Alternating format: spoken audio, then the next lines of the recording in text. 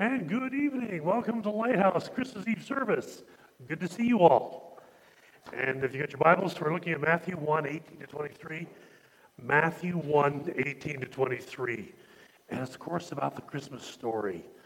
As we come this year, I think it's just wonderful. I think we've been through 2 years of pandemic, and now we're getting together again, and things are changing radically.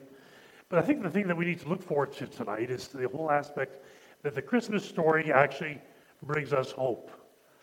And if there's anything we need today, it's definitely hope.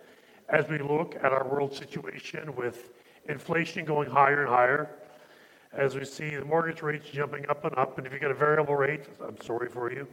If you're a Detroit Lion fan, I even feel more sorry. They let us up to let us down. You look at what's happening in Ukraine with people that are going through great oppression and a war that they didn't really want. And then we see the needs all around us, and we think, what we really need today in our world is hope. We read that in Matthew 1, 18 to 25. Follow along as I read. It said, "Now the birth of Jesus Christ took place in this way. When his mother Mary had been betrothed to Joseph before they came together, she was found to be with child from the Holy Spirit. And her husband Joseph, being a just man and not willing to put her to shame, resolved to divorce her quietly. But as he considered these things, behold, an angel of the Lord appeared to him in a dream, saying, Joseph, son of David, do not fear to take Mary as your wife, for that which is conceived in her is from the Holy Spirit. She will bear a son, and you will call his name Jesus, for he will save his people from their sins. All this took place to fulfill what the Lord had spoken by the prophet. Behold, the virgin shall conceive and bear a son, and they shall call his name Emmanuel, which means God with us. When Joseph woke from the sleep, he did as the angel of the Lord commanded him. He took his wife, but knew her not until she had given birth to a son, and called his name Jesus." And that story is what brings the world hope. Let's just bow our heads in a word of prayer. Father, thank you for your word to our hearts. Thank you, Lord, for the songs we've been able to sing already. Lord, just worship you and acclaim you with all the praise and glory that belongs to you, Father. And thank you for this wonderful plan, Lord, you had to send your son as a baby in a manger to bring hope and to redeem mankind from sin. I pray for your blessing on your word to our hearts, and I ask it in Christ's name. Amen. Now, the word that Matthew uses in this text is actually same word as Genesis as in Genesis 1:1. Three facts are presented here in this passage. One, Mary, Jesus' mother, was betrothed to Joseph. Mary was pregnant before she was united with Joseph. And thirdly, she was pregnant before she united with Joseph. And she was also pregnant, I just repeated that one. She was pregnant through the supernatural work of the Holy Spirit. The betrothal was a legal binding agreement in that day, and it's not in akin any way to our engagement process we have today. It carried the same accountability as marriage.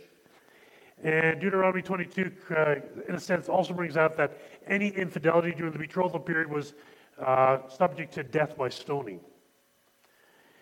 Matthew's concern as he's writing this gospel to us is to protect the fidelity and virtue of Mary, but also the uniqueness of Christ's birth, because it's unique from any other birth that's ever taken place here on earth. The third aspect is that the pregnancy of Mary was by the Holy Spirit. He really wanted to drive that one home. Luke states that Mary asked the question, how can this be? How can I be pregnant since I'm a virgin? In Luke 1, verse 34.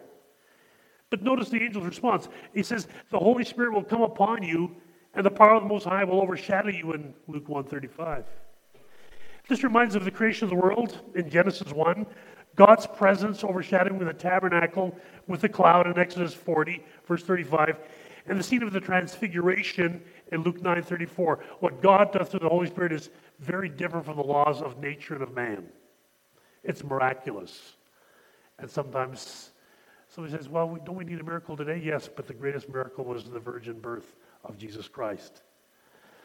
We see in the next verse, and her husband Joseph, being a just man and unwilling to put her to shame, resolved to divorce her quietly. He's referred to as a righteous, a just man. It speaks to his character. The idea here that he's a man that is devoted to be God's man in every situation, in every circumstance. The same term is used to describe Zechariah and Elizabeth in these passages of Scripture. Joseph here faces a dilemma. He finds out that Mary's pregnant, and he knows he's not the father. And so Luke tells us that Mary spent 3 months with Elizabeth after finding out she was pregnant and after receiving the message from the angel. Apparently, Joseph had no explanation for Mary as to what had happened, or maybe he didn't accept her story, we just don't know.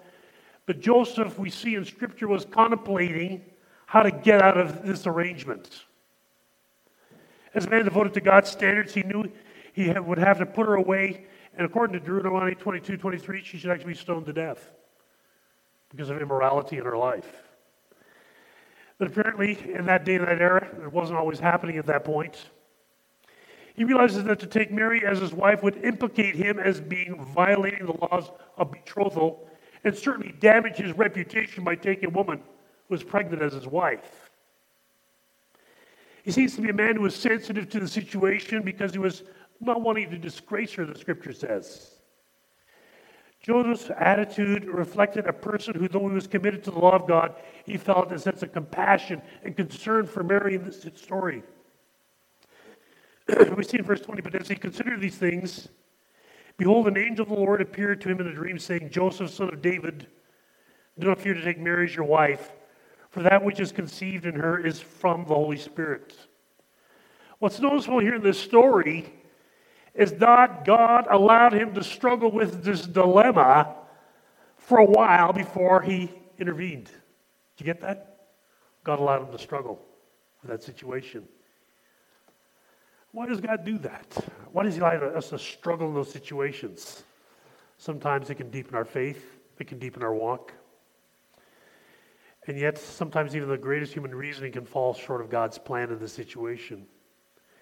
Angel appears to Joseph to explain what was apparently the betrayal of Mary to Joseph, because that's how he felt. He felt he was betrayed. The expression son of David, when it's talking to Joseph, is used to emphasize the right of Jesus to the Davidic throne in this situation. Joseph told not to fear in taking Mary as your wife. Sometimes we gloss over all these facts and what a nice, cute little story without realizing the impact it had in their lives. Sometimes we minimize the impact of what it's really all about. But the text miraculously states that Joseph is told not to fear in taking Mary as his wife. The text miraculously states, Mary, your wife. It does emphasize the permanency of betrothal, because when they were betrothed, you were considered married. And the nearness and sureness of God's plan. Joseph's fear would have been in the sense of public disgrace he would have faced that would result from a union that ignored the infidelity of the woman, or that Mary would be an untrustworthy wife. Would this be an issue? Yes. Because you look later on in the Gospels, when the Pharisees are talking to Jesus, we weren't born of illegitimacy, they challenged Jesus.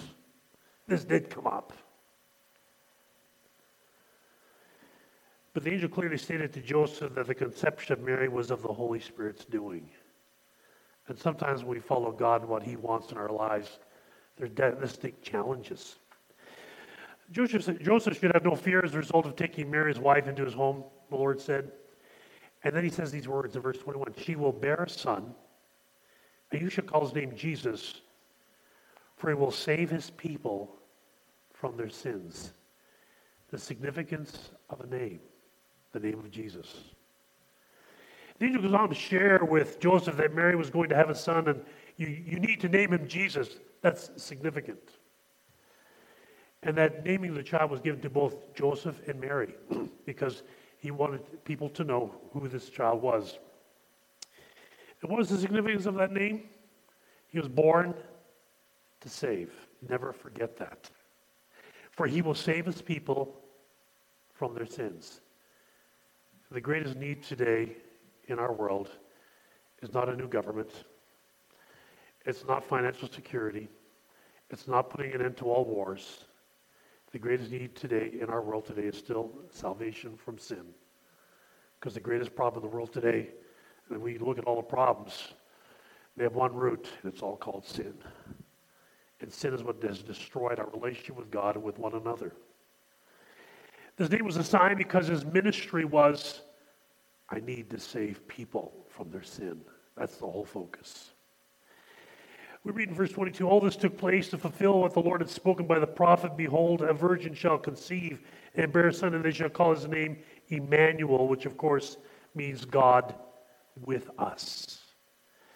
The events that were now transpiring were a fulfillment of biblical prophecy. God prophesied this over 800 years ago in the book of Isaiah 7, 13 and 14. He said to them, Isaiah, hear then, O house of David, is it too little for you to weary men, that you weary my God also? Therefore the Lord himself will give you a sign. Behold, the virgin shall conceive and bear a son, and you shall call his name Emmanuel. God has always had a plan. No matter how bad it looks, God has a plan. And his plan for you and I is to have salvation through Jesus Christ. That's why he sent him. And when Joseph woke from his sleep, it says, he did as the angel of the Lord commanded. And he says he took his wife. We see here the godly character of Joseph. He obeyed the commands of the angel. In verse 25, he said, but he knew her not, and she should give birth to a son, and called his name Jesus. So in a sense, Joseph was celibate till after Jesus was born. Jesus was born to save. And what we should be celebrating is that because of God's great love for us, Jesus came to save us from our sins and the penalty of death. That's what Christmas is all about. Don't forget that. We've done literally nothing to merit God's grace and his favor, but God says, I want to bring hope to the world.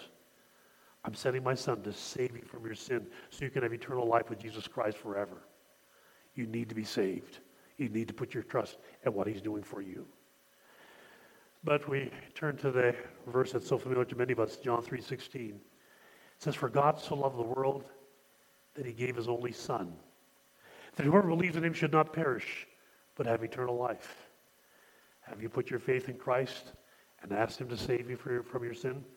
That was God's purpose in sending him into the world. That's what Christmas is really all about. The world has kind of twisted the meaning of Christmas, to be honest with you.